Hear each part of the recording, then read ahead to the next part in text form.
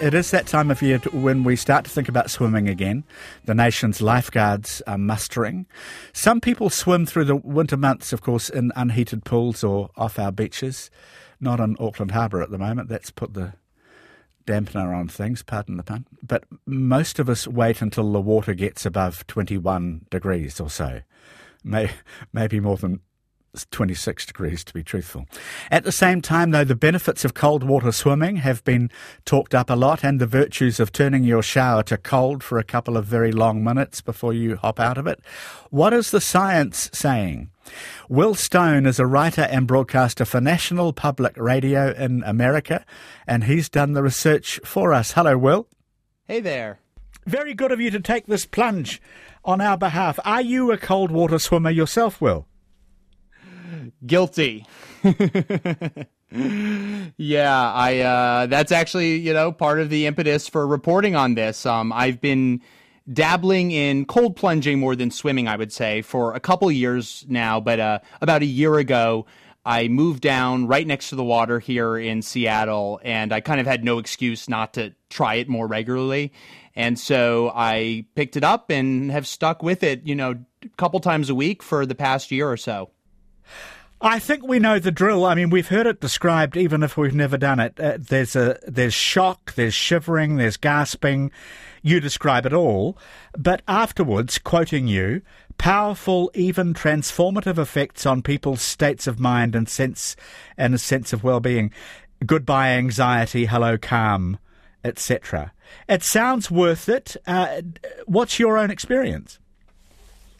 Well, I will say I got into it because I do really feel better, and I notice the effects pretty immediately, and just in terms of my mood, in terms of anxiety on a day-to-day basis, and especially when it gets cold here and it gets dark in the winter, lack of light. I found that doing the cold plunge really helped my mood.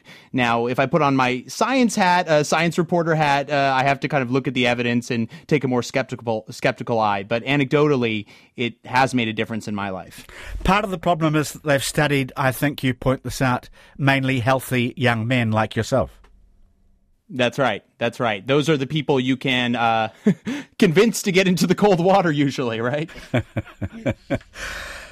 Sometimes in life, can we just get right to the possible mechanisms behind your feeling better? Sometimes in life, not always, when you push through mental barriers and you do things that scare you stiff, etc., you do reap long-lasting benefits. I did it, I can do it, anxiety dissipates, self-esteem rises. I wonder how much of that is in play here.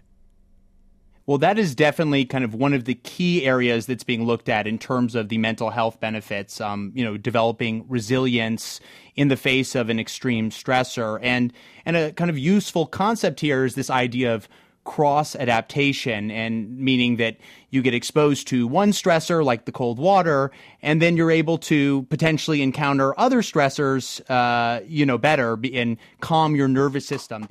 The science around that isn't quite as developed, but you definitely hear it from people. We don't have the evidence around that yet. Before we continue, in case someone's only hearing this part of the interview and is about to hurry out the door, there can be substantial hazards, can't there, in suddenly adopting a cold water habit? Certainly. And I think this is one thing that gets lost in a lot of the hype around this health trend, is that cold water is no joke. Some places, it depends on what you're dealing with, but I think, generally we're talking below 15 degrees Celsius, and, where I am, maybe 10 degrees or lower. And, if you have any cardiovascular issues, it can be very stressful on your system.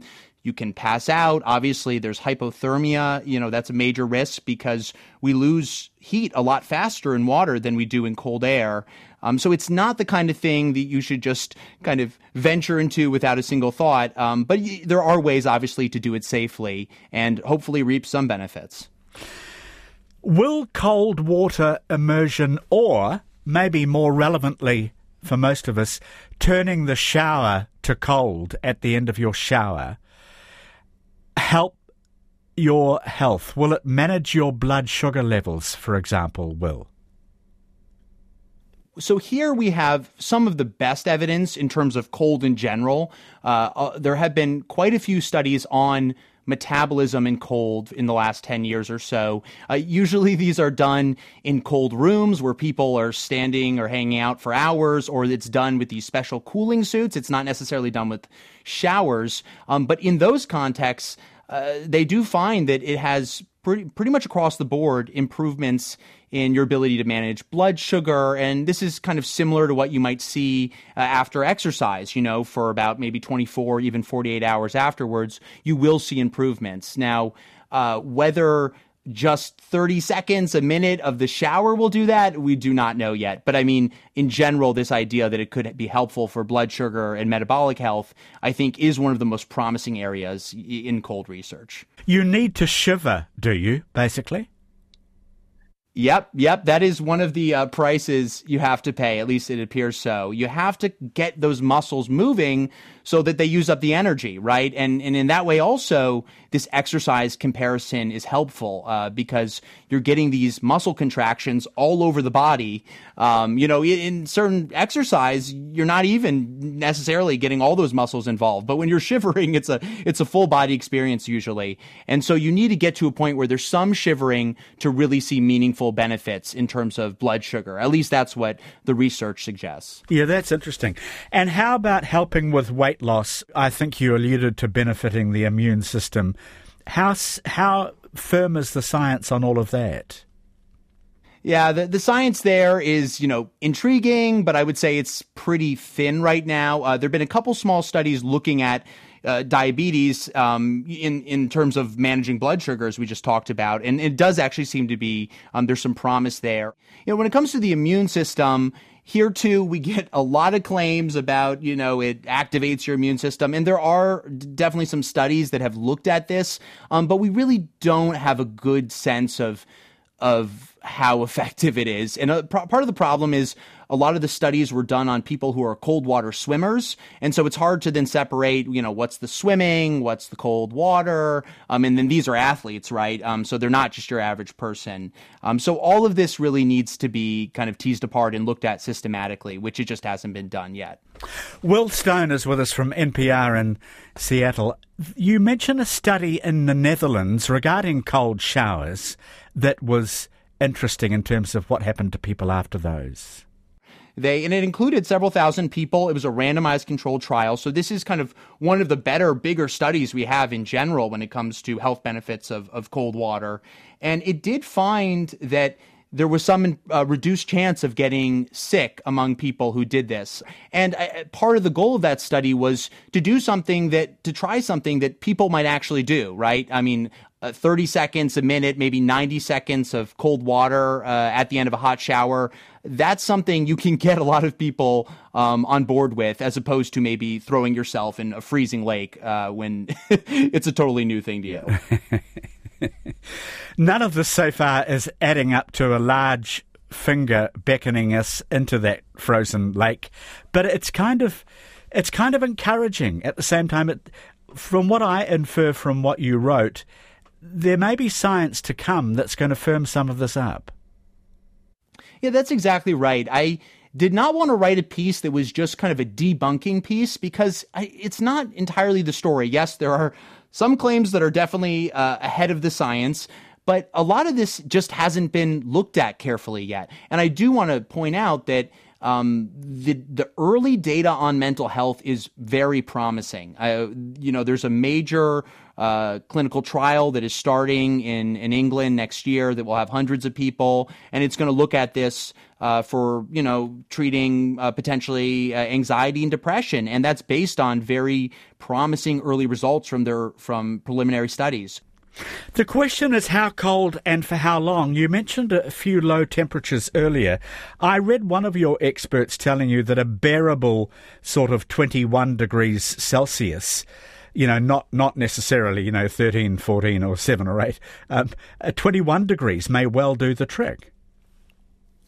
That's right. Francois Aman, who's a professor at the University of Ottawa, says, most days he doesn't try to do this extreme ice dipping, as he calls it, maybe just once or twice a month.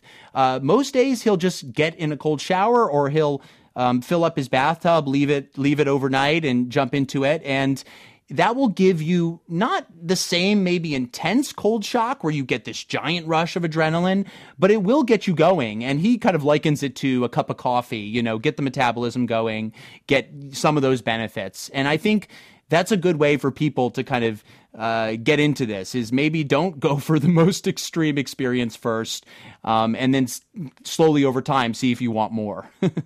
And research suggests, I was reading from you, that putting your head under the surface in cold water has a different kind of benefit. What is that? Because I thought this may be a useful compromise, just sticking your head under the cold shower head.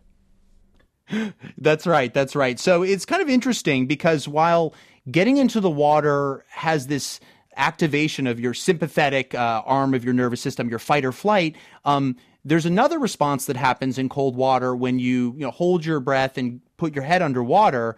It actually has a calming effect and a direct anti-inflammatory effect on it. Activates the kind of rest and digest arm of the nervous system. Well, I was fascinated by that because a standard scene in movies, especially old westerns, when the heroes are stressed, is that they dip their heads into a basin and rub water on their faces. And I always thought it was because they couldn't figure out what else to do with them in the scene. But I've always wondered, but I've never done that in my life. But maybe it does work to calm people down, obviously. It's actually, if you just try doing that, you will feel refreshed. I mean, even just for very momentarily, it may not be the same as doing it, when you're out swimming. But you'll feel a little better. And cold baths, I don't know about showers, but you say cold baths after exercise do relieve soreness in the body. That works. Yep, that is, mostly a subjective thing that athletes report, but it does, consistently seem to help out with soreness. I pointed out it may not be the kind of thing you want to do at the end of a weightlifting workout if your goal isn't building muscle. The phenomenon known as the after drop. What is it, and should you be wary of it, do you think, even after a long, cold shower? I would say in a context of a cold shower, well, it depends how cold it is and how long you're in there. But this phenomenon is something to be careful about in general, especially if you are in cold water, because basically what happens is, your body is willing to sacrifice your hands and feet before your internal organs. And so when you get in the water, a lot of your blood is going to move into your core, to protect your organs. And when you get out, as your vessels dilate, some of that cold water is going to then flow back into your core.